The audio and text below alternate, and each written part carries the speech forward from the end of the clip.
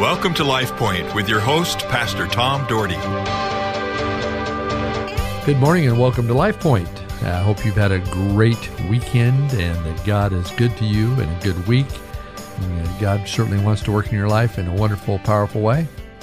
I just want to share with you a few things this morning. I've been thinking about some things I've been sharing with my church. One of the things was we have a debt on our building. We had a new building a number of years ago, and we still owe some money on that. And I said, God's working, and I said, we have a 6-year payoff on that, but I believe God wants us to pay it off in 3 years. And I believe God's going to provide that for us. And I was excited that we were able to put $30,000 more down on that debt. So that's a blessing. But it reminded me of a story that I heard. It said there was a preacher announced from the pulpit, I have some good news and some bad news. The good news is we have enough money to retire the church mortgage. A sigh of relief fell over. Everybody was so thrilled. But the preacher continued, the bad news is it's still in your pocket. Isn't that the case? I shared that with my church, hoping that would spur someone on, but I know God's going to take care of that. I'm calling it the mortgage miracle we're praying for, because that'd be awesome to free that up. We've been able to pay a couple thousand extra every month towards that, and God has so blessed us, but I'm excited. I just share with you that because I shared that with my church before the message I'm going to share with you now. But I know if you pray for something, hey, pray for that too, that God would continue to provide for us, because we want to be about ministry and about missions. And I've told you before, our church is huge into missions, and a great portion of our budget goes towards the mission. In fact, almost double the budget that when I came here. I think I came at around 70,000 total church budget, and I think we give just about double that to missions alone. So God is certainly blessed, and I'm very thankful for that. God is certainly good. But today I want to talk about, and tomorrow, about being heaven-bound. I think heaven is more of a reality for some people than others.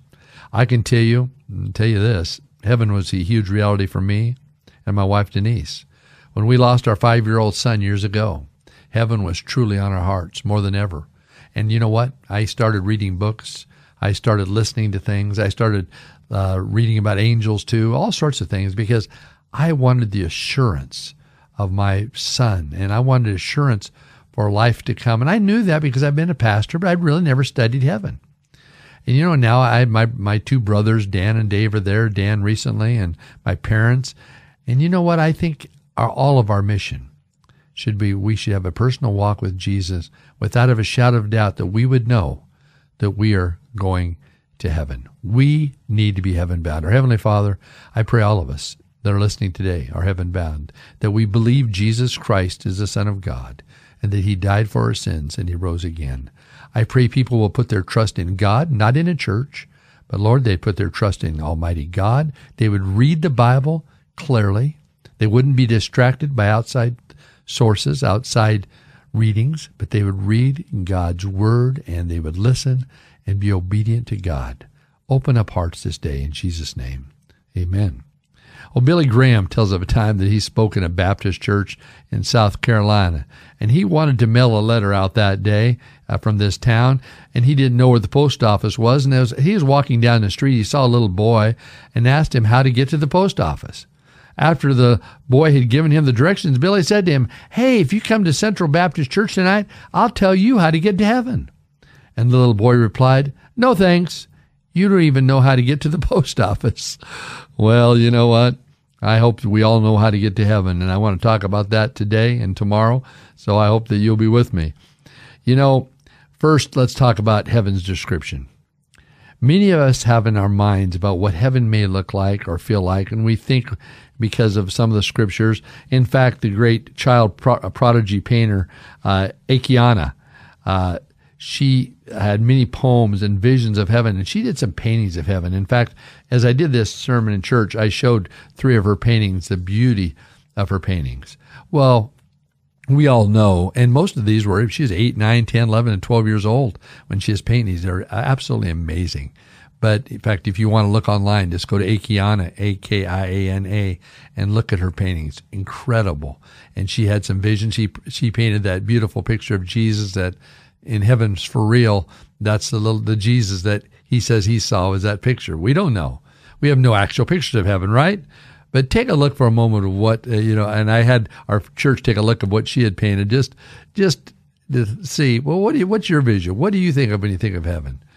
Kind of amazing. It makes you wonder how incredibly glorious it will be. We know this, that there's going to be mansions in heaven. In fact, John 14:2 says in the King James that there's going to be a mansion for us. He's preparing a mansion for all of us in heaven. In the NIV, it says he's preparing a room. No matter how you interpret it, you can know this. It's going to be a wonderful place. I was thinking about mansions, and I was thinking about things. I thought if I was to build a mansion, I'd have my wife do it because she is amazing at planning, and she's amazing at putting things together. I think she'd put together a great mansion. But we know we got a mansion on top of the hilltop awaiting us. If you ask a child about heaven, you might get all sorts of answers like, hey, you know what? There's hundreds of ice cream flavors over there, and we can eat them all without our mother telling us we're getting fat. Wouldn't that be great? We can travel real fast like a superhero, great speed. We can do all these things. Talk to a child and you will get all sorts of great answers. But what we know is just incredible. But you know what? Let's look a little deeper. I want to read a long passage today, but I want you to listen to it. This is John the Revelator, that Jesus was speaking to John, and he shares these things in Revelation chapter 21. Verse 1 through 27. So bear with me because I think you need to hear God's word this morning. Then I saw a new heaven and a new earth, for the first heaven and the first earth had passed away, and there was no longer any sea. I saw the holy city, the new Jerusalem, coming down out of heaven from God, prepared as a bride, beautifully dressed for her husband. And I heard a loud voice from the throne saying, Look, God's dwelling place is now among the people, and he will dwell with them. They will be his people, and God himself will be with them and be their God. He will wipe away every tear from their eye.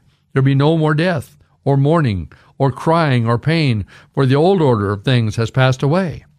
He who was seated at the throne said, I am making everything new. Then he said, Write this down, for these words are trustworthy and true. He said to me, It's done. I am the Alpha and the Omega, the beginning and the end. To the thirsty I will give water without cost from the spring of the water of life. Well, then he comes down, and he talks in the 9th verse, starts talking about the new Jerusalem, the bride of the Lamb. One of the 7 angels who had the 7 bowls full of the 7 last plates came and said to me, Come, I will show you a bride, the wife of the Lamb. And he carried me away in the Spirit to a mountain great and high, and showed me the holy city Jerusalem, coming down out of heaven from God. It shone with the glory of God, and its brilliance was like that of a very precious jewel, like jasper, clear as crystal. It had a great high wall with 12 gates, and with 12 angels at the gates. On the gates were written the names of the 12 tribes of Israel. There were 3 gates on the east, 3 on the north, 3 on the south, 3 on the west. The wall of the city had 12 foundations, and on them the names of the 12 apostles of the Lamb. The angels who talked with me had a measuring rod of gold to measure the city, its gates and walls. The city was laid out like a square as long as it was wide. He measured the city with a rod and found it to be 12,000 stadia in length, and as wide and high as it is long. The angel measured the wall using human measurements, and it was, listen to this, 144 cubits thick.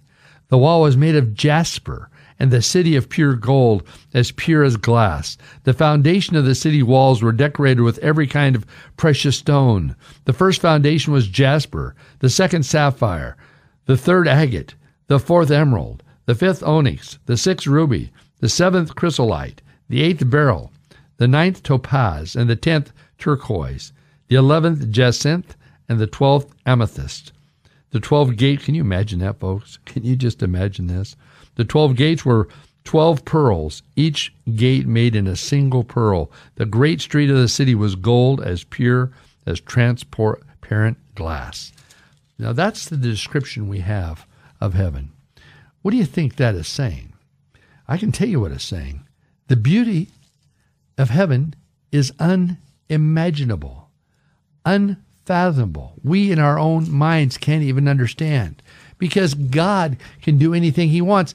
If you've made it to heaven, he says, man, I've got a place for you that is just absolutely amazing. You won't understand it with your mortal minds, but yet he has laid it out for us. I believe the best description of heaven, that's the best description of heaven we have. There will be no more sorrow, he says. Would that be great? You don't have to worry about things. You don't have to worry about the troubles you go through. We've all had sorrows in our life. Every single one of you listening today have had sorrows in your life. Some of you are going through sorrow right now. And I pray that you would give that to God. But when you get to heaven, folks, there will be no more sorrow, no more heartache, not having to worry about your children, worry about their salvation, worry about anything, because you're going to be in the presence of Almighty God, and you're going to be done with the troubles of the world. You're going to be done. And the turmoil of life that it brings, no more. So there's a great place. Now, I don't think you should be in a rush to get to heaven, because you know what? I think you need to lead many more people to heaven. How many friends and family and relatives do you know that don't know Jesus Christ as their Lord and Savior? Folks, we have a mission. We have a mission to reach the world. Are we doing it? So many people put down the LDS Church, and I don't like putting down anybody. I don't like putting down any religion, anything. I know what I believe. I know why I believe it, and I believe in the Word of God to be true. But I got to tell you something about the LDS folks. They send out their kids. They go out, and they're adults. They are going across the world sharing what they believe to be true. You got to admire them for that. I wish that we had something like that in churches today, that we are trying to reach people, to show them God. I want people to know God in a powerful and mighty way. We need to be loving people. We certainly don't need to be criticizing people. I get so tired of people criticizing others. Love them. Pray for them. Encourage them. Be there for one another. Nobody's perfect, but we want to serve Almighty God. We want to serve Jesus Christ, the Son of God, and know that He died for our sins and rose again, and be about His business. Well, hey, I ran out of time today. I love you all, and I pray God blesses you this day, and I hope you tune in tomorrow. Have a great day. LifePoint is a ministry of the Cloverdale Church of God. If you would like a copy of today's broadcast or would like more information about the church, please call us at 208-362-1700 or write to Cloverdale Church of God, 3755 South Cloverdale Road, Boise, Idaho, 83709. You may also visit us at our website, www.cloverdalechurch.org. Thank you for listening, and have a blessed day.